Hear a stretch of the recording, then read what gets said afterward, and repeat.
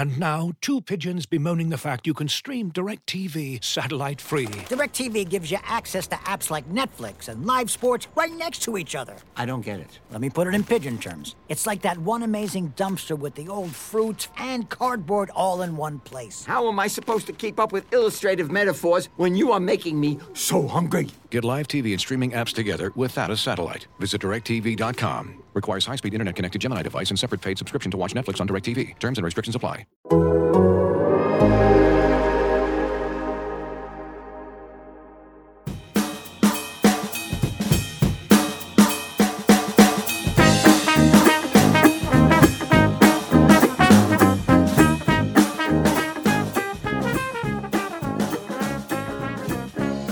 Hey, what is going on, y'all? Welcome in. It is time for another Hold That podcast. I am your host, T-Bob Hebert, joined by my co-host, Brody Miller. Brody, what's up, man? Not too much, man. How you doing, T-Bob? I'm doing well. So Brody, if you listen to the show, you probably know this, but Brody writes for The Athletic, and we actually have a great deal for you today. If you are not an Athletic subscriber yet, this week, today is Cyber Monday when we're recording, through Friday of this week, if you go to theathletic.com/holdthatpodcast, you can get $1 a month sign-up deal for a year. Now, you can cancel any time, but think about that. $12 for a year's worth of The Athletic. Trust me when I say it is the best sports writing site out there. It's incredible. Brody does great work on LSU. And I love the site for everything. I read I read Saints, I read LSU, I read Pelicans, I read general NCAA, NFL, like whatever you want. They have the most talented writers doing it. So again, theathletic.com/holdthatpodcast, Cyber Monday deal of the week until this Friday, $12 for an entire year, $1 a month. It's so worth it. Trust me, I'll do it. All right, let's get into it though, Brody, because on this Cyber Monday, we are fresh off the heels of a 20-7 loss by LSU to the Texas A&M Aggies. But right before we get there, there was some big news that broke on Sunday as 2 weeks after delivering a speech to the team and kind of rallying the troops, Terrace Marshall has decided to opt out for the rest of this football season. You're the journalist. Give us the kind of timeline of how this all went down.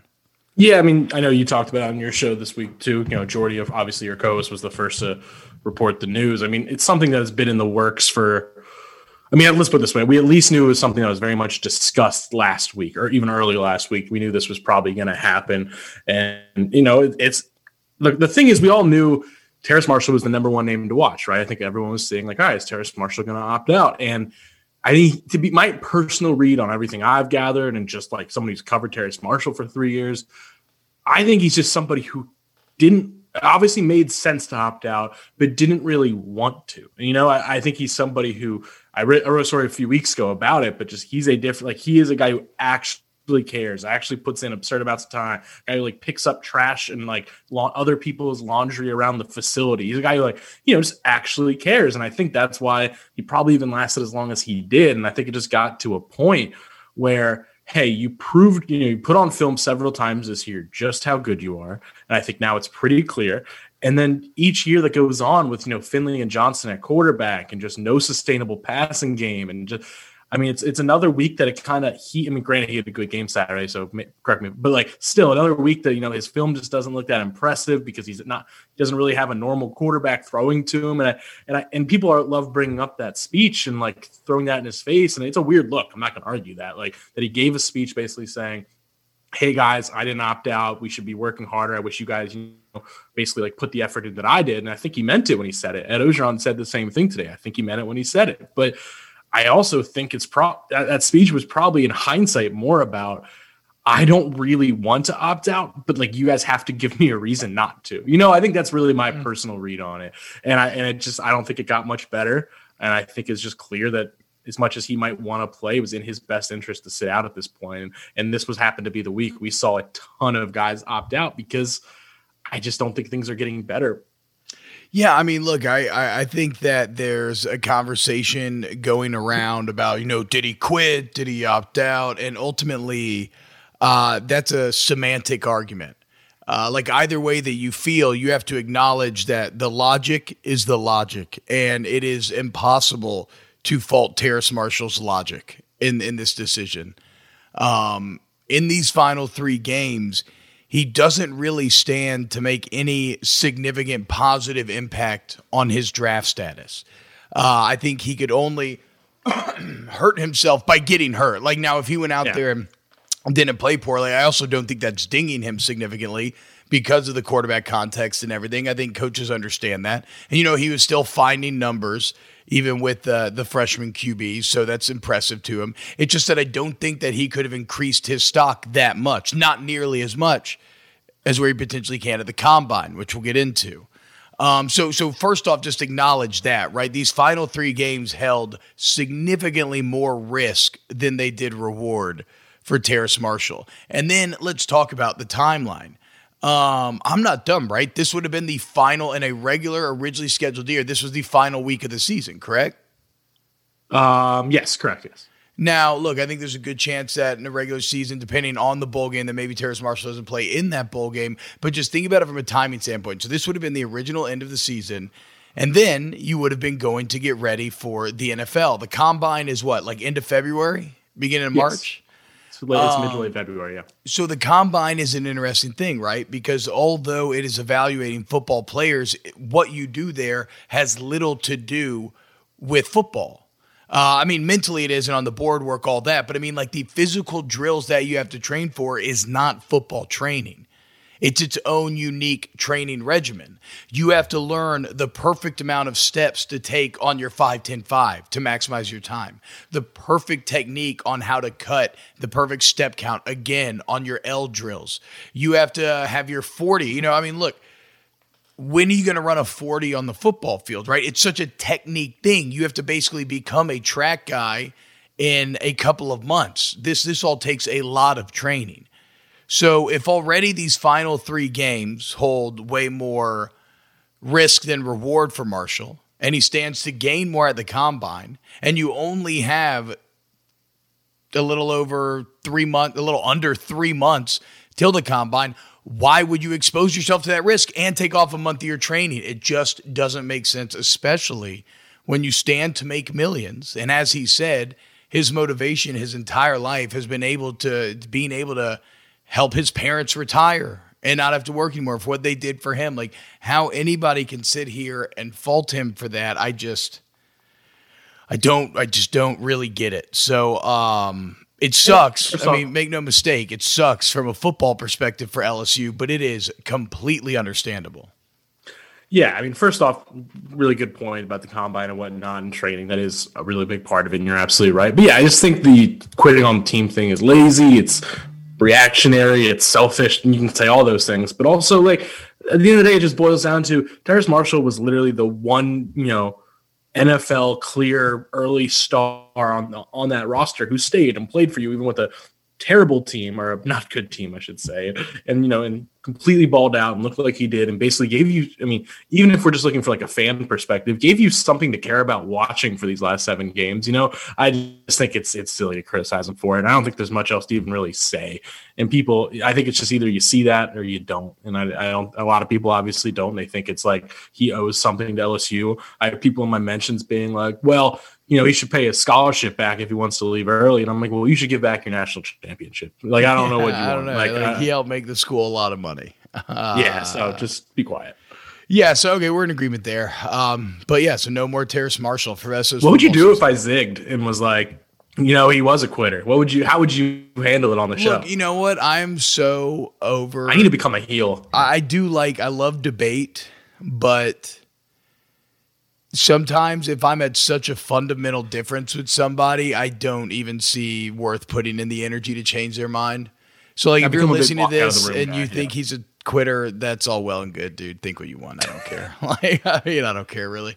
Exactly. I do care about Saturday's game though, where in an ironic twist, the defense didn't just play good, but played elite. Like the defense had a legitimately great game, but alas, because it's 2020 and it's LSU, it was paired with maybe like the second worst or maybe first worst offensive performance of the entire year, and you fall to the Texas A&M Aggies 20-7. Brody, what were your initial reactions to the game and when you rewatched it?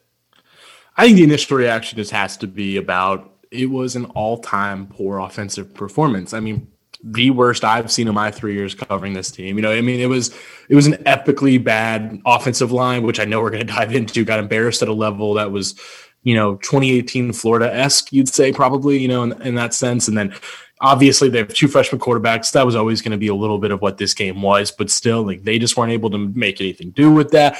It was play calling was pretty problematic, but I think some of the complaints are a little misguided, but still, you start with the offense. It has to start with the offense. And then, after you let them marinate for a little bit, yes, the defense played a great game. And there's part of me that's like, well, it was a really rainy day and all that. And like, it was really ugly conditions, like maybe A&M just wasn't playing very well. But if you're going to play that card, then you also have to give the offense the benefit of the doubt for the rain. So it does go both ways there. But I think my overall, like when I left, Saturday, like when I went to bed Saturday night, my main takeaway was it's just proof of how the season just keeps finding ways to get worse. And what I mean by that is like this whole season was kind of defined by historically bad defense, but offense, it's pretty impressive. There's a lot and now the offense is also one of the worst units in the country, or like at least the last few weeks. And it's just like, and now the defense, granted, I know the defense is getting better, but we're at a point now where it's like, is everything kind of a mess right now? And that's just kind of how I walk away. It's just like, I don't really see what this team can cling to, because I have a gut as good as I think this defense played. And I know we're going to dive into it in a second. I still think Alabama and Florida are going to put up 50 points on. Yeah. I don't think you're wrong there. I think that Alabama and Florida will dominate this LSU defense, but I do also believe in giving credit where credit's due, right? And you have seen defensive improvement. It's the only way that you just have to look at things objectively. Do I think that Bo Pelini is the answer for the defense long term? No. And so does it worry me in some weird twisted way when you see this improvement? Yes, but I do, because we've criticized these kids so much this year. I have to give them credit for putting together a night where they allow 13 points, 0 in the second half. They're going against the nation's leader in third down percentage, and they hold them to an average third and go. I think it was plus 10 yards. It was more than 10 yards. A&M's average third down distance was. They go 2 of 13 on third down, under 250 total yards, which is dominant nowadays. Like, it was kind of a wildly good performance by this defense. And so a tip of the cap to them. It's a very good A&M offense. Now, it's not nearly, I don't think, on the level of the next couple that they are going to face. Yeah. But I would have never imagined, like coming out of this game, Brody, what happened offensively, I expected. Yeah. I found nothing surprising there. The surprising part was how good this defense played. And I think the improvement starts with Micah Baskerville. Dude, you've got to give this kid credit for how he's played, and he's playing better and better each week as he's getting more time, more secure in his job. If you are going to run this 4-3, the middle linebacker is the heart and soul. They mean everything. And 12 tackles the other night. But the best part, the opposite of what we were talking about from linebacker play earlier. Instead of being reactive, he's being proactive. He's dictating. He's meeting guys at the line. He's maintaining gap integrity. And you're seeing the ripple effect. How much better does Jabril Cox look lately? How much better are the safeties and the nickelbacks run fits lately? It's just he is having a really positive impact on this defense. And a part of me is like, how did Damone Clark ever come out of camp with this job anyway? But whatever. Sometimes human beings are very slow to adjust what they think is right. And so I just think that Micah Baskerville deserves a ton of credit when you're trying to say, how is this defense starting to improve? Looking for an assist with your credit card, but can't get a hold of anyone? Luckily, with 24/7 U.S.-based live customer service from Discover, everyone has the option to talk to a real person anytime, day or night. Yep, you heard that right. you can talk to a real human in customer service at any time. Sounds like a real game changer if you ask us. Make the right call and get the service you deserve with Discover. Limitations apply. See terms at discover.com/creditcard. Yeah, and back to, you mentioned the Clark thing and how you even make that decision. I mean, I think it almost, how I believe they made that decision is almost the story of why Micah Baskerville is better on a football field, and that Damone Clark probably looks incredible on a practice field. He is a physical freak who just looks like a 250-pound gazelle running around the field when he's confident, at least, and we've seen film of it. But so he's probably looks amazing in practice when he kind of knows what he's doing. Like, he's probably not getting confused that much. It's pretty clear. It's when it's a game and there's actual things going on and movement and people really outsmarting you. And then all of a sudden you see the difference between a linebacker who knows what he's doing, which we got a little spoiled with watching a Patrick Queen and Devin White and all these guys last few years. And then you really saw this year how valuable it is and how important it is when it's gone, that just having guys who just flat out know what they're doing can inform everyone else what to do. I mean, Damone Clark, it's one of those things where, don't get me wrong, I rode the hype train. I wrote a big feature on him. I thought he was going to be like the next big star.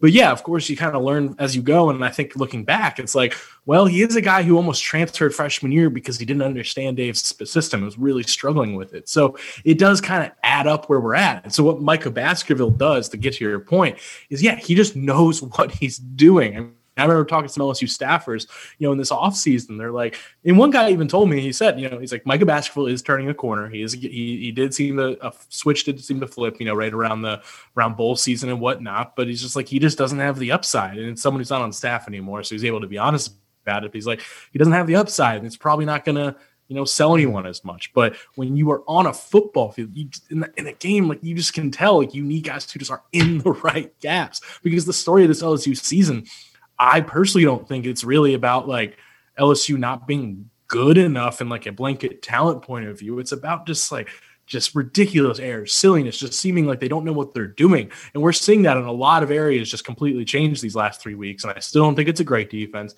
Still think there's a lot of problems and all that. Sure. But having Baskerville just kind of lock down those gaps, be where he's supposed to be, has filtered throughout. But I think you're right to start with Baskerville. I have no issue with that. I think I'm going to have a feature on him at some point later this week. But my biggest takeaway, actually, when I leave this game, was how impressed I was with the secondary. Coverage was because the secondary has been like the real consistent week to week, like what is going on problem to me at times, and they played a borderline perfect football game. I really can't think of a single like coverage bust or anyone getting really open. I mean, it was pretty impressive. And also Eli Ricks didn't even really play in this game. He was banged up, not 100%. So didn't even see the field for the second quarter and didn't really play at all. Because now you have Jay Ward and Cordell Flott. Cordell Flott looked fantastic Saturday. And he's the guy we've been criticizing as much as anyone, So I don't even know how you can change that quickly. I actually doesn't really make sense to me, because that group also didn't look good a week ago, but credit to them because they figured something out. And Ogeron said something today along the lines of, he said he thinks Bo Pelini just kind of like learned what guys can and can't do, which, hey, I mean, that sounds overly simplistic, but I also kind of buy that a little bit. But yeah, I start with the secondary, but Micah Baskerville is also a huge, huge part of it. Well, I mean, maybe you learn what they can or can't do, or you realize, I have to be willing to adapt to what my guys can or can't do. There definitely seemed to be a bit of stubbornness early on that you're seeing kind of maybe slowly change. The secondary was great. I do wonder though, man, and I know Eli Ricks didn't play in this game, but Derek Stingley did, and he looked like Derek Stingley. Yeah. I don't know, again, that Arkansas would have had offensive success if Stingley had remained in that game last year, especially if Ricks had remained in that game. We talked about that at length on the show last week. Yeah, exactly. And to me, this game kind of felt like validation of that I don't know that they would have. Cordell Flott was right behind Micah Baskerville to me. Because not only was his coverage really solid, which if Flott can get it going in the slot, Flott in the slot. Yeah, I know. Nice. Well, then you have a pretty damn good corner trio there. Like if he can make himself into a legit contributor there. And he also showed a lot of playmaking ability this last game. He was really good in run support, and I came away impressed with that. So final thoughts on the defense here. You mentioned the coverage. Well, because we've talked about everything else, we should just throw in we're at about 3 games in a row now where I think the defensive line has just looked stout. They're not really getting beat on those like silly, run plays anymore. They're setting the edge better. I mean, yeah, it's not like they're doing anything that's like blowing us away. There's no like one guy standing out. There's nothing great. There's not amazing sack numbers or anything, but they're just kind of controlling the line 3 weeks in a row. And this week it was against like one of the better lines in the country, if we're being honest. So yeah. I just think we have to give credit to them because it's kind of been a no-name performance, but it's just been really stout. Like I'll read you my notes, and it kind of reinforces everything you just said. Right, this is like the top of the brain notes that I take when I'm watching the film. It says Neil Farrell got a nice push all night long. Almost had a huge play on the pitch with the other line, had a pass breakup as well. Joseph Evans made a couple nice plays, really solid against the run. Sony Fanua had a nice play. Andre Anthony had a nice TFL. Even Ray Thornton had a great moment. You mentioned setting the edge. I think that Ali Gay has improved in his run fit. So yeah, down the line, they were really good against the run. Now they didn't do anything in terms of pass rush. I think that A&M's line, one of the biggest differences that stood out between the two offenses watching this game, when it was so stark, is that LSU's offensive line was really, really poor at picking up what A&M was laying down when it was blitzing, and A&M had no problem blocking LSU when they rushed 4, blocking LSU when they would twist, blocking LSU when they would try to blitz, like. That's the shocking part, and that's why, Brody, I think the coverage is apt to point out is because like Mond had clean pockets and all the time in the world all night and just couldn't make it happen because of some nice coverage. Yeah, and he held the ball forever. But against the run, but that's a coverage thing. Yeah. I know the stats don't support this, but. And I know it's always dangerous to be like, but if you take out this run, then the numbers are this. But LSU did a good job. I think it's important to do that. Yeah. I hate that. I think you have to do that. Anyway, finish your point. Well, I think, okay, so I think in some games it does matter, right? Like if you take it out and the average drops to like 2 yards, then yes, it matters. But if you take it out and they're still averaging 4, then no, right? I mean, then you still got your ass kicked. But like I didn't end up doing the math like I wanted to. But if you would take away those runs, like there's a reason why – I heard some people saying after the game, I mean, LSU's lucky that Jimbo kept throwing it instead of running. They were having so much success on the ground. On a play-by-play basis, they were not having success on the ground at all. And that was thanks to the D-line. So other notes that I have here, Jabril Cox, I thought was good in coverage. Just kind of impressed there as well. Yep. I did feel bad for Damone Clark, like one of the only plays he's in. I forgot to bring that up. He was literally in for what, like 3 plays, and one of them was that big 57-yard run. Yeah. And it was right at him. And he over pursued. It was like everything we've talked about all year with him. I felt for him. Lesson for the young QBs out there. Only do the QB sneak reach over on the goal line. Where once the plane breaks the ball, the play is dead. Because if you do not, like you will almost guarantee that you will fumble. Not that it matters in that situation because it's 4th down anyway, but like, yeah, that was, I guess, no, it does matter. Yeah, exactly. No, just don't reach it over the goal line. So you go. I thought we would start in a positive place this week since Vincent's a negative season, and because that wasn't just a good, that was actually like a great defensive game. You're right. Now, though, like you said, Brody, as good as that defense was, the offense was kind of the complete inverse.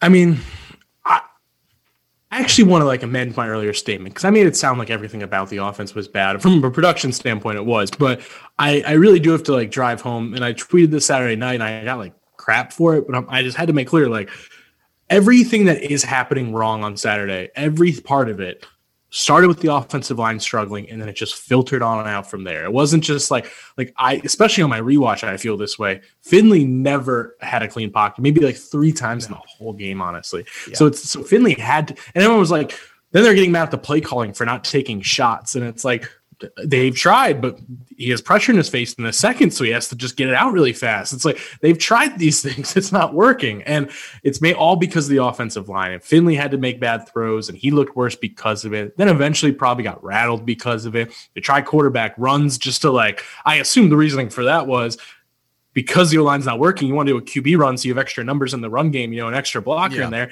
Even that wasn't working, so they immediately pulled Johnson again. Like, the O-line was the fundamental problem, and I'm not even confident I want to criticize the rest of it because everything else just looked bad because of that. And I'll let you dive into more specifics from there. So you're definitely right in terms of the offensive line being the root of all evil. And yeah, I certainly think that like trying to use this as any referendum as how good these freshman quarterbacks will be is insane. I mean, you have to allow room for growth. No freshman quarterbacks, no true freshman quarterbacks. We were thinking about this. When's the last time you saw a true freshman quarterback dominate college football? Maybe like a Trevor Lawrence? Trevor Lawrence. Yeah, there have been a few examples, but it's okay. But, well, no, that's the point. That's the exception, not the rule. Like, you can't just expect guys to come. You knew Trevor Lawrence was going to be a complete monster. Not redshirt freshmen, we're talking about true freshmen. And so seeing two 18-year-olds struggle behind an offensive line that is struggling is it's not a surprise at all. And right now, I don't think TJ Finley or Max Johnson is demonstrably better than the other. I thought it was a quick hook on Finley, but then I figure out that they say today that was the plan all along, and that actually, I wonder if I buy that or not. I kind of take it at face value just because he wasn't playing that poor when they did take him out. But so the point is like, it's the only thing that this showed me is, and I do think that it would have been different if you had still had Miles Brennan. I think that what has become clear here is, you are seeing some play calling that is a bit handcuffed by your personnel limitations. You are having to operate out of a very narrow slice of that playbook. So I feel for the play callers in that sense, there are still some issues that I have, though. I feel like too much of this. Yeah, and I want to jump in. Yeah, I was just throwing out the taking deep shots criticism being a little unfair. But yes, I still think there are problems with the play calling. Continue. Well, I just think kind of the offensive scheme in general just feels like they really just copy-pasted last year's offense and then cut plays that maybe don't work with the freshmen or they don't like with the freshmen, but it's still essentially just last year's offense with the same tendencies. I thought that Elko had a really good read on them.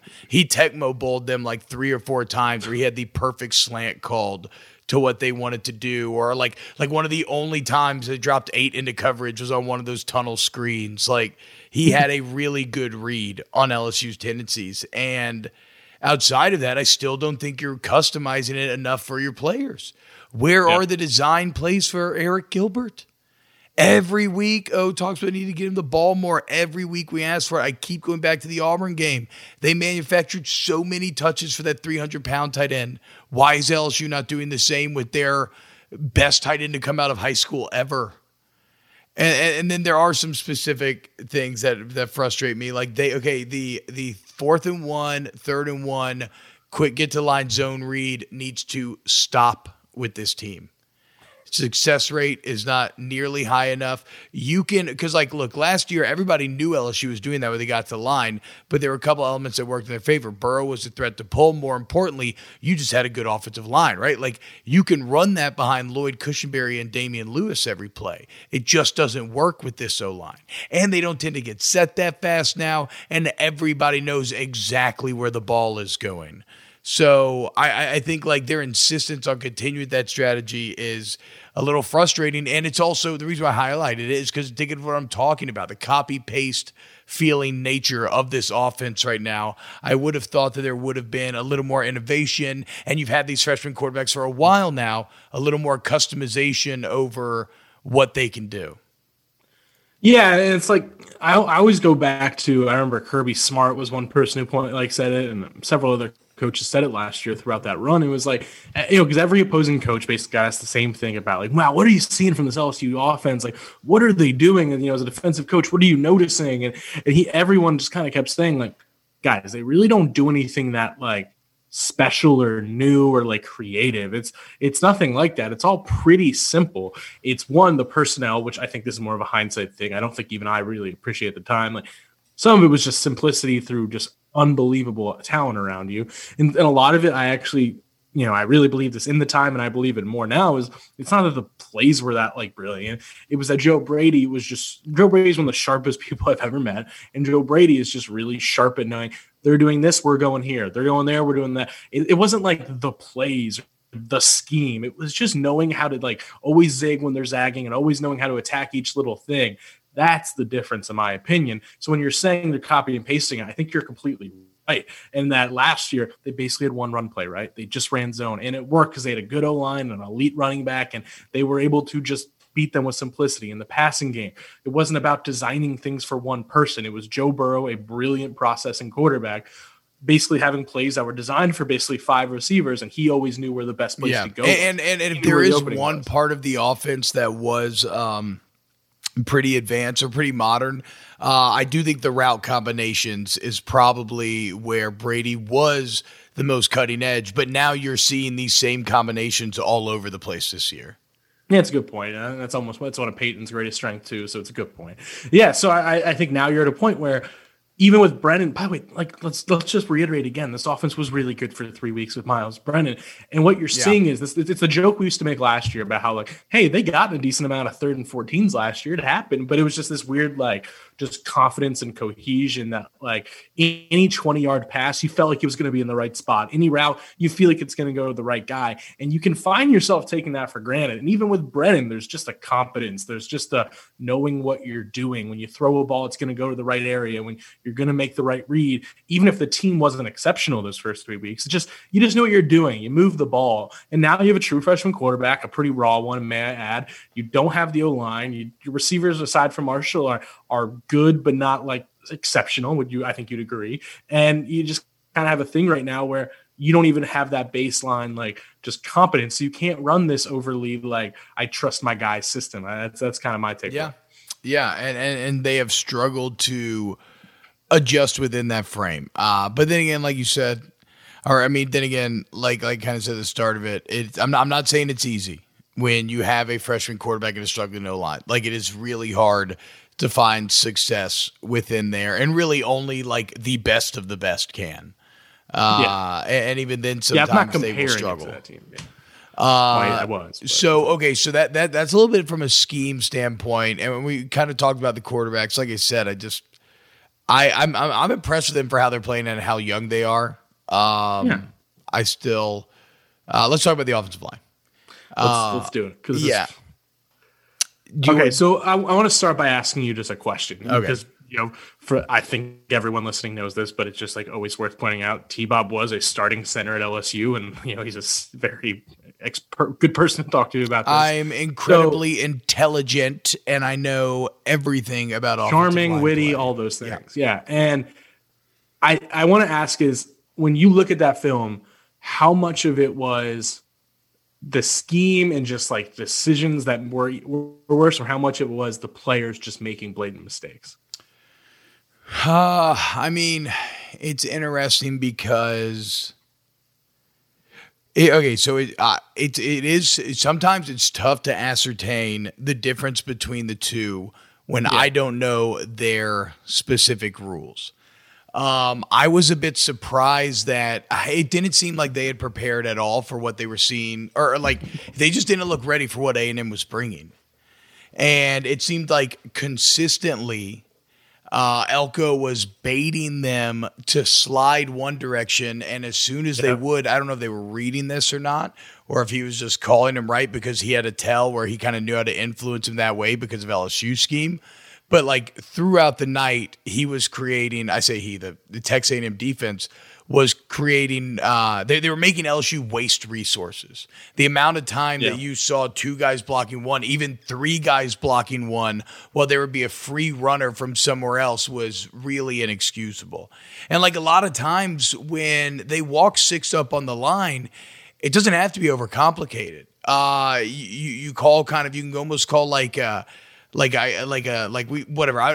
there's every team's gonna have different calls for it, but you almost just do like a man and sort of deal, right? Mm-hmm. So you're like, man, it's okay. Everybody work inside out, and then like let's say I step down and my guy drops out, then I know I'm immediately looking back outside. And so like there are like they're not easy, but there are techniques and schemes to deal with what Elko's doing. I mean, it's what Dave Aranda did. You walk a ton of guys up, you only bring 4. But you bring them from all kind of different angles and all kind of different combinations. You just have to be ready to sort that out as an O-line, and you'll be fine. It's not easy, but it can be done. But LSU didn't look like – they just didn't look prepared at all for what A&M was doing. I mean, they were consistently – not every now and then – they were consistently looking left and then catching a hook from the right. And so that was pretty surprising to me. And at times it was on players in that, like, sometimes, like a couple times, Jason Hines did step down, his guy drops out, and then he looked outside, but he was way too slow in doing so. And he ends up getting beat on the edge. And then there were times that the tackles really struggled with wide rushers. If I was a team, I would come and attack LSU in that exact same direction. So it definitely was a mix. I mean, it was a mix of everything: misidentified protections, basic protection errors, bad technique at times, and unfortunately, that was just pass protection. The run game was all the same things, just applied to the run. Like the combo blocks were sloppy. Guys aren't really getting to the second level. Linebackers are running free. And then like sometimes like Liam Shanahan, who, look, Liam, he is doing everything he can and he's scrapping and fighting. But like when he gets to the second level, he's not delivering a pop. He's kind of reaching out and grabbing, or he's kind of like catching. There's not a lot of push there. There's not a lot of push in the entire LSU offensive line right now. So it was there has been in some games this season, but certainly not this game. Certainly not this game. Yeah, and first off, the only downside of how we did this is that you basically nailed everything I wanted to say, but you're a better person to hear from anyway, so it works out. But yeah, what blew my mind on the watch was, I'll start with the pass protection too, was, and you mentioned this, of course, but it was the way that there were times that I understand some of the confusion on a few of them. Like, I'm not blaming you for struggling with them, showing 6, rushing 4, but like Jason Hines was obviously the most often culprit, but he would go left to help on the inside. And then when that guy didn't rush, he just like kept looking left. Yes. And that's what I There's don't one understand. in particular that was only a 4-man rush and a guy got through untouched. And you're like, and it was like he didn't even know that you're supposed to look the other way when no one was there. It's like his thought process was kind of like, well, sweet, no one came. Yeah. And it was a lot like that. And then when you go to the run blocking, I mean, there's a lot of, you said the double teams, you're absolutely right. It was like, they would have the double team, they did their job, and Liam Shanahan was the main culprit there. And Jason Hines too on a few. They would just like turn their back so then their eyes weren't looking downfield anymore. It was like they were just making sure they owned that double team. But like obviously your job is to that guy on the outside to move up field and get to the second guy.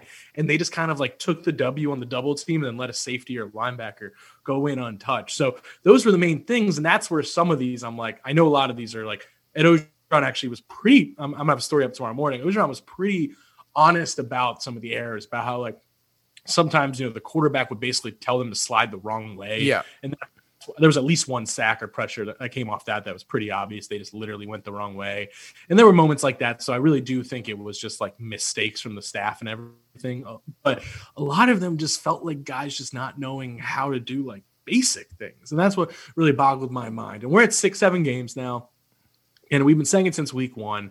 But unfortunately, Jason Hines has just had a really tough year from start to finish. He's a guy played as a true freshman as an 18-year-old and looked good. Like he looked like a good player.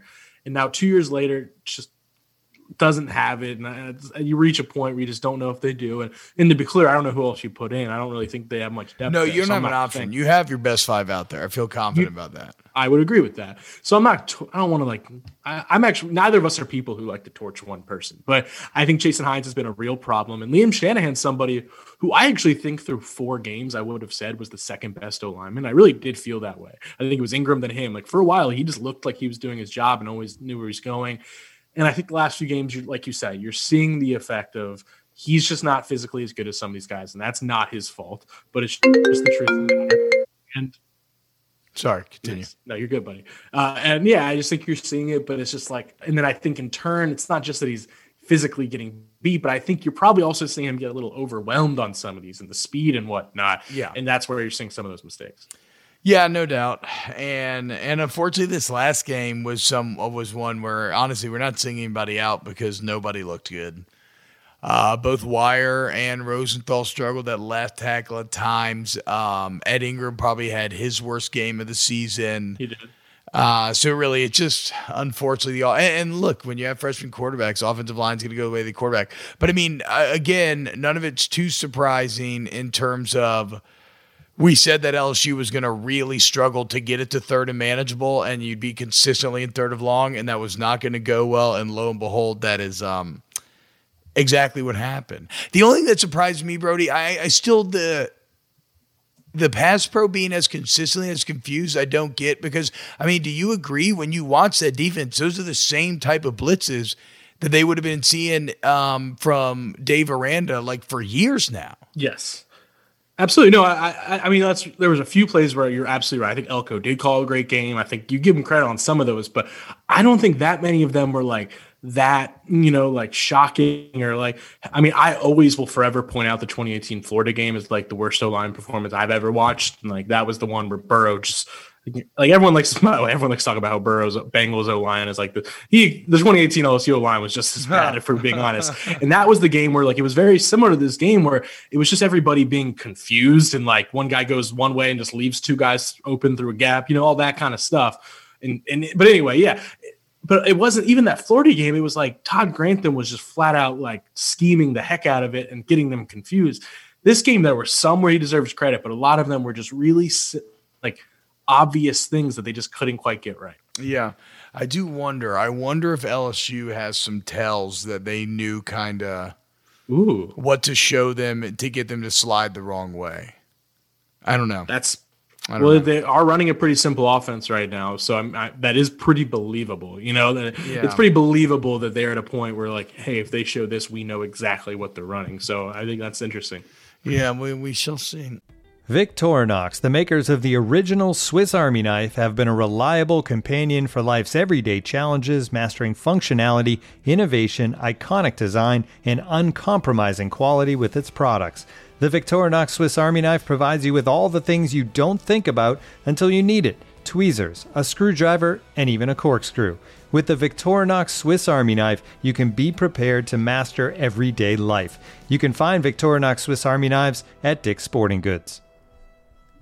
All right, so that's kind of the A&M game. I mean, offensively, sure. What did you think about the touchdown that they took back? I'm actually shocked we went this long without you bringing that up. I think it was a touchdown if I was making the call, and I think it was incredibly close to the point where because correct me if I'm wrong, they called it a touchdown on the field, right? Yeah, that's the shocking part. I just didn't think there was enough to it is surprising they overturned it, yes, but I also totally understand why you would think it wasn't a touchdown. Like I think anyone who acts like it is a sure thing one way or the other is probably kidding themselves. I think it was pretty close, and he was losing it, but I think it was a touchdown. I feel confident that it was a sure thing, that there was not enough evidence to say that it was incontrovertible to turn it over. That's fair. I think that end zone view, it just looked like his left hand comes off the ball, but it stays still in his right hand. I don't know. Whatever. I was just shocked. It was to the point where during the commercial, I'm just like, we're already talking about like, oh, it's 10-7 ball. You're just assuming they're going to get back and be like, confirmed, because there's not enough there, or not confirmed, stands, because there's not enough there, and they came out and overturned it. The wild part is, have you watched the replay of the interception?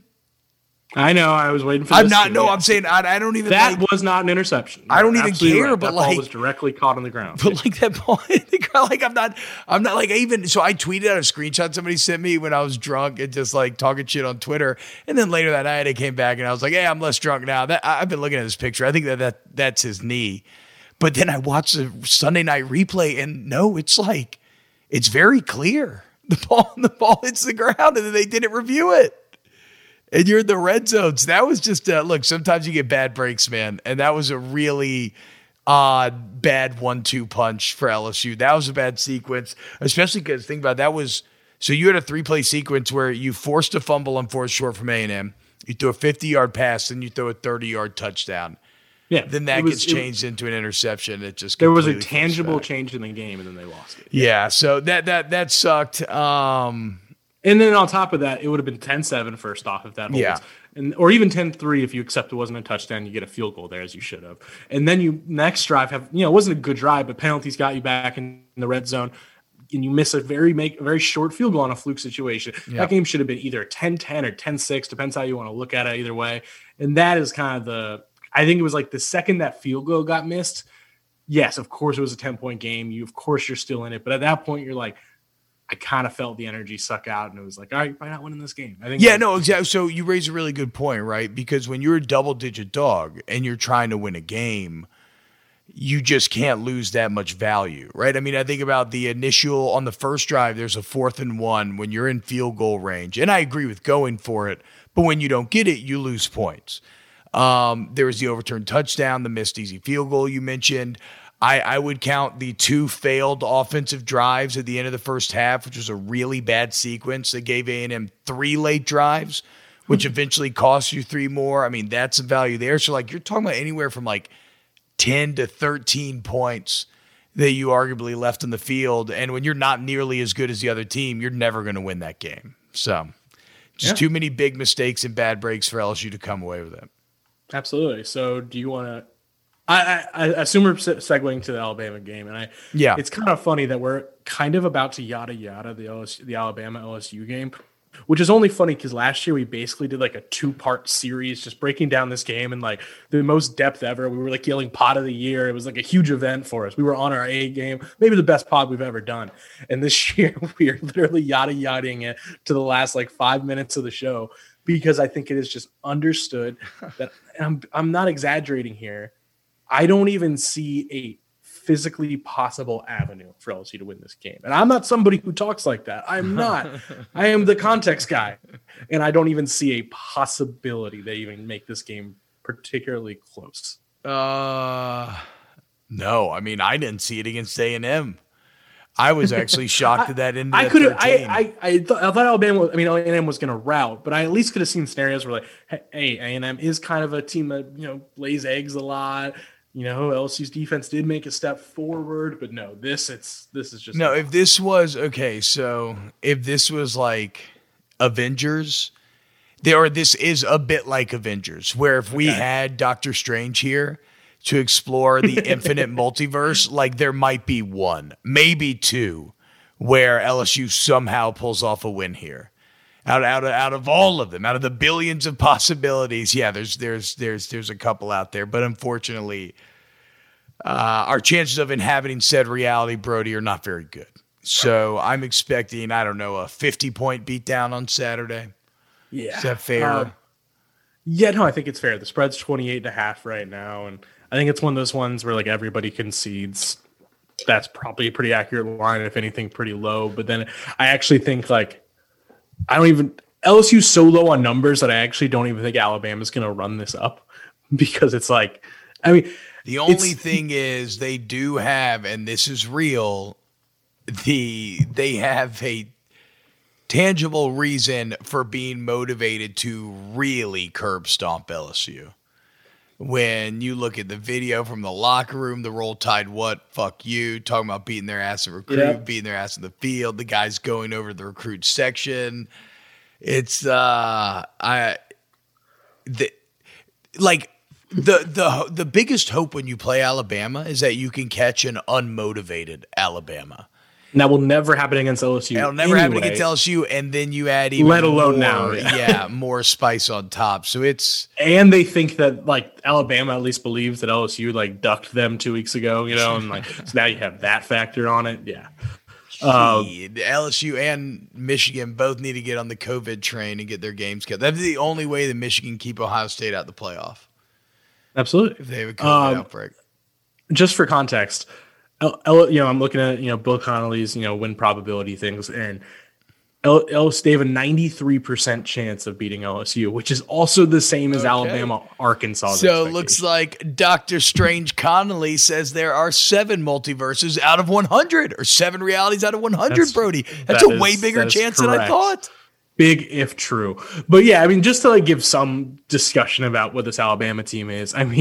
If you're just talking off like raw numbers, this Alabama offense is actually arguably better than LSU's offense last year. And by the way, I don't actually think that. They have not faced the defense LSU's did, and that's what made the LSU season so amazing is they played like 7 top 10 teams, played all the best defenses, yada, yada. But still, like they're number 1 in success rate and number like 3 in explosiveness. Like they are just borderline perfection at a level that's mind-blowing. Najee Harris is I don't know, my personal opinion, the best running back in the NFL, I mean, in college football, and he's like the third most talked about guy in this team.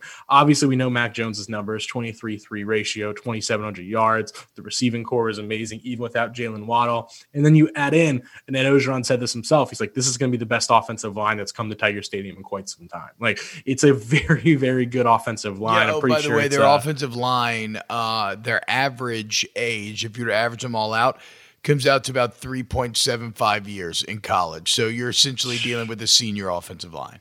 It's true. And also, like, I know the defense, like, from the aggregate number kind of outlook doesn't look that amazing to a lot of people, but it's still number 9 in like the opponent adjusted SP plus. I mean, it's a pretty good unit. They don't have an elite pass rush this year. It's actually been kind of down, but I mean, this is a borderline perfect football team, at least in the context of what 2020 is and whatnot. But I will say this, and I've been thinking about this a little bit this week. It's just like, because I'm expecting this to be, I'm with you. I think this could be like a 52-7 situation. I think this could be just an all-timer. But I still don't think it will be even though it'll be way worse in a score perspective. This will not be as bad as 2018. Because 2018, LSU was number 4 in the country and like believed they were even with Bama. Yeah. Like they believed this was going to be their, like, we're there, we're jumping, we're going to make the title game thing. And then you lose 29-0 in a just annihilation that I have never seen before from like a top 4 team, really. And this will be different because LSU, we know this is a lost season. We know this is a disaster. But anyway, that's the game. I have a theory as to how LSU will win this game. Is there a material out there? I feel like there is, that like the harder you hit it, the more firm it becomes. Okay. I mean, something almost like water. I feel like, I don't know if I'm just getting this from comic books, but is there some sort of like Kevlar or something maybe where it's like it's like a little physically reactive, right? Where the harder you hit it, the kind of harder it gets. Well, LSU defense, this was the best offense they had faced yet this year. And they played their best game, right? Against the worst offenses, they played their worst game. Maybe they just operate like that material where, depending on how hard you hit it, that's how hard they get. So secretly, this LSU defense, if you just continue on the trajectory, how they held A&M, Bama's going to be like 0 of 15 on third down, 200 total yards. Yeah, LSU defense is going to dominate and carry LSU to a win. You know what? By the way, I'm really bummed because I know there is a superhero that like literally absorbs energy that you give it and then like gives it back out. So that's really bumming me out. No, but that's not exactly what I'm talking about. I mean, that is it, but it's not it. Like, I guess I know what you're talking about, like but it's also bugging me because there is a dead-on example of a superhero and I can't think of it. And it's driving me crazy.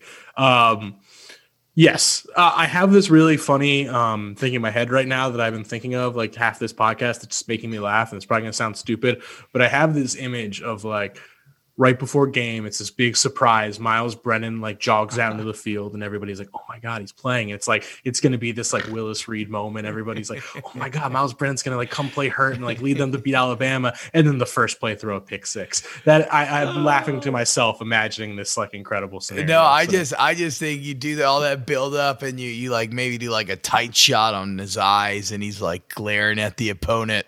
And then maybe even do like a tight shot and save it. And then it's just a smash cut to him just getting demolished. Just exactly, like decleated. Exactly. It's like, oh.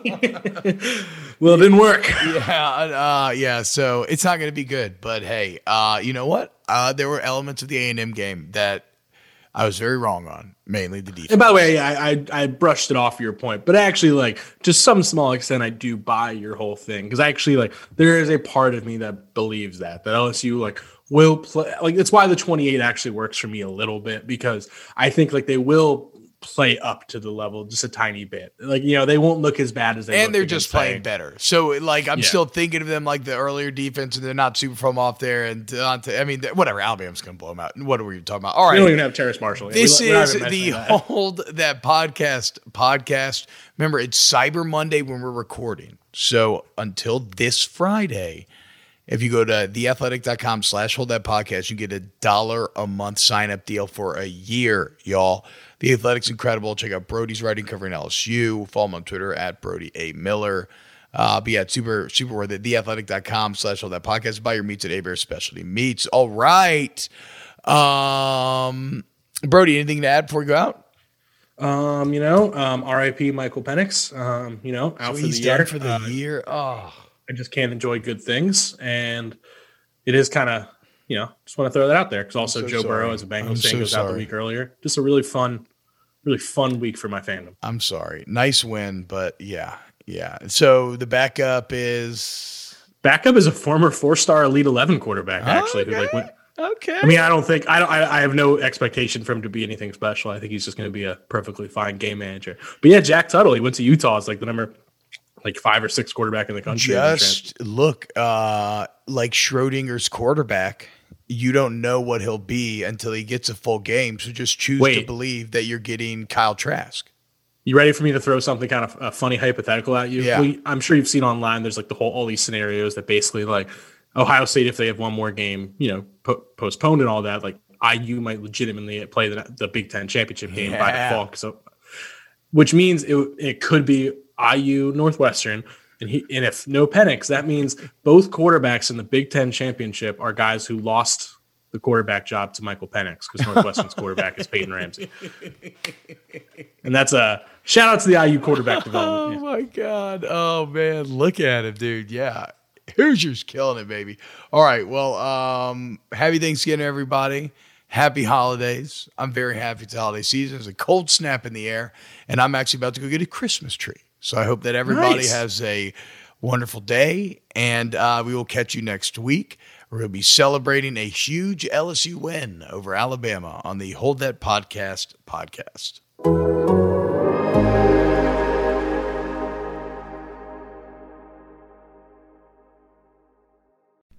As you've probably heard by now, we've teamed up with BetMGM this season. We'll be using BetMGM lines to make all of our picks, and we'll have special offers for our listeners each week. If you haven't signed up for BetMGM yet, use bonus code The Athletic, and you'll get a 1-year subscription to The Athletic, plus up to a $1,500 first bet offer on your first wager with BetMGM. Here's how it works. Download the BetMGM app and sign up using bonus code The Athletic. Make your first deposit of at least $10. Place your first bet on any game and claim your voucher for a 1-year subscription to The Athletic. See BetMGM.com for terms. U.S. promotional offers not available in D.C., Mississippi, New York, Nevada, Ontario, or Puerto Rico. Gambling problem? Call 1-800-GAMBLER. Available in the U.S. Call 877-8-HOPE-NY or text HOPE-NY 467-369 in New York. Call 1-800-NEXT-STEP in Arizona. 1-800-327-5050 in Massachusetts. 1-800-BETS-OFF in Iowa. 1-800-270-7117 for confidential help in Michigan. 1-800-981-0023 in Puerto Rico. First bet offer for new customers only in partnership with Kansas Crossing Casino and Hotel. Don't forget, if you haven't signed up for BetMGM yet, use bonus code The Athletic, and you'll get a 1-year subscription to The Athletic, plus up to a $1,500 first bet offer on your first wager.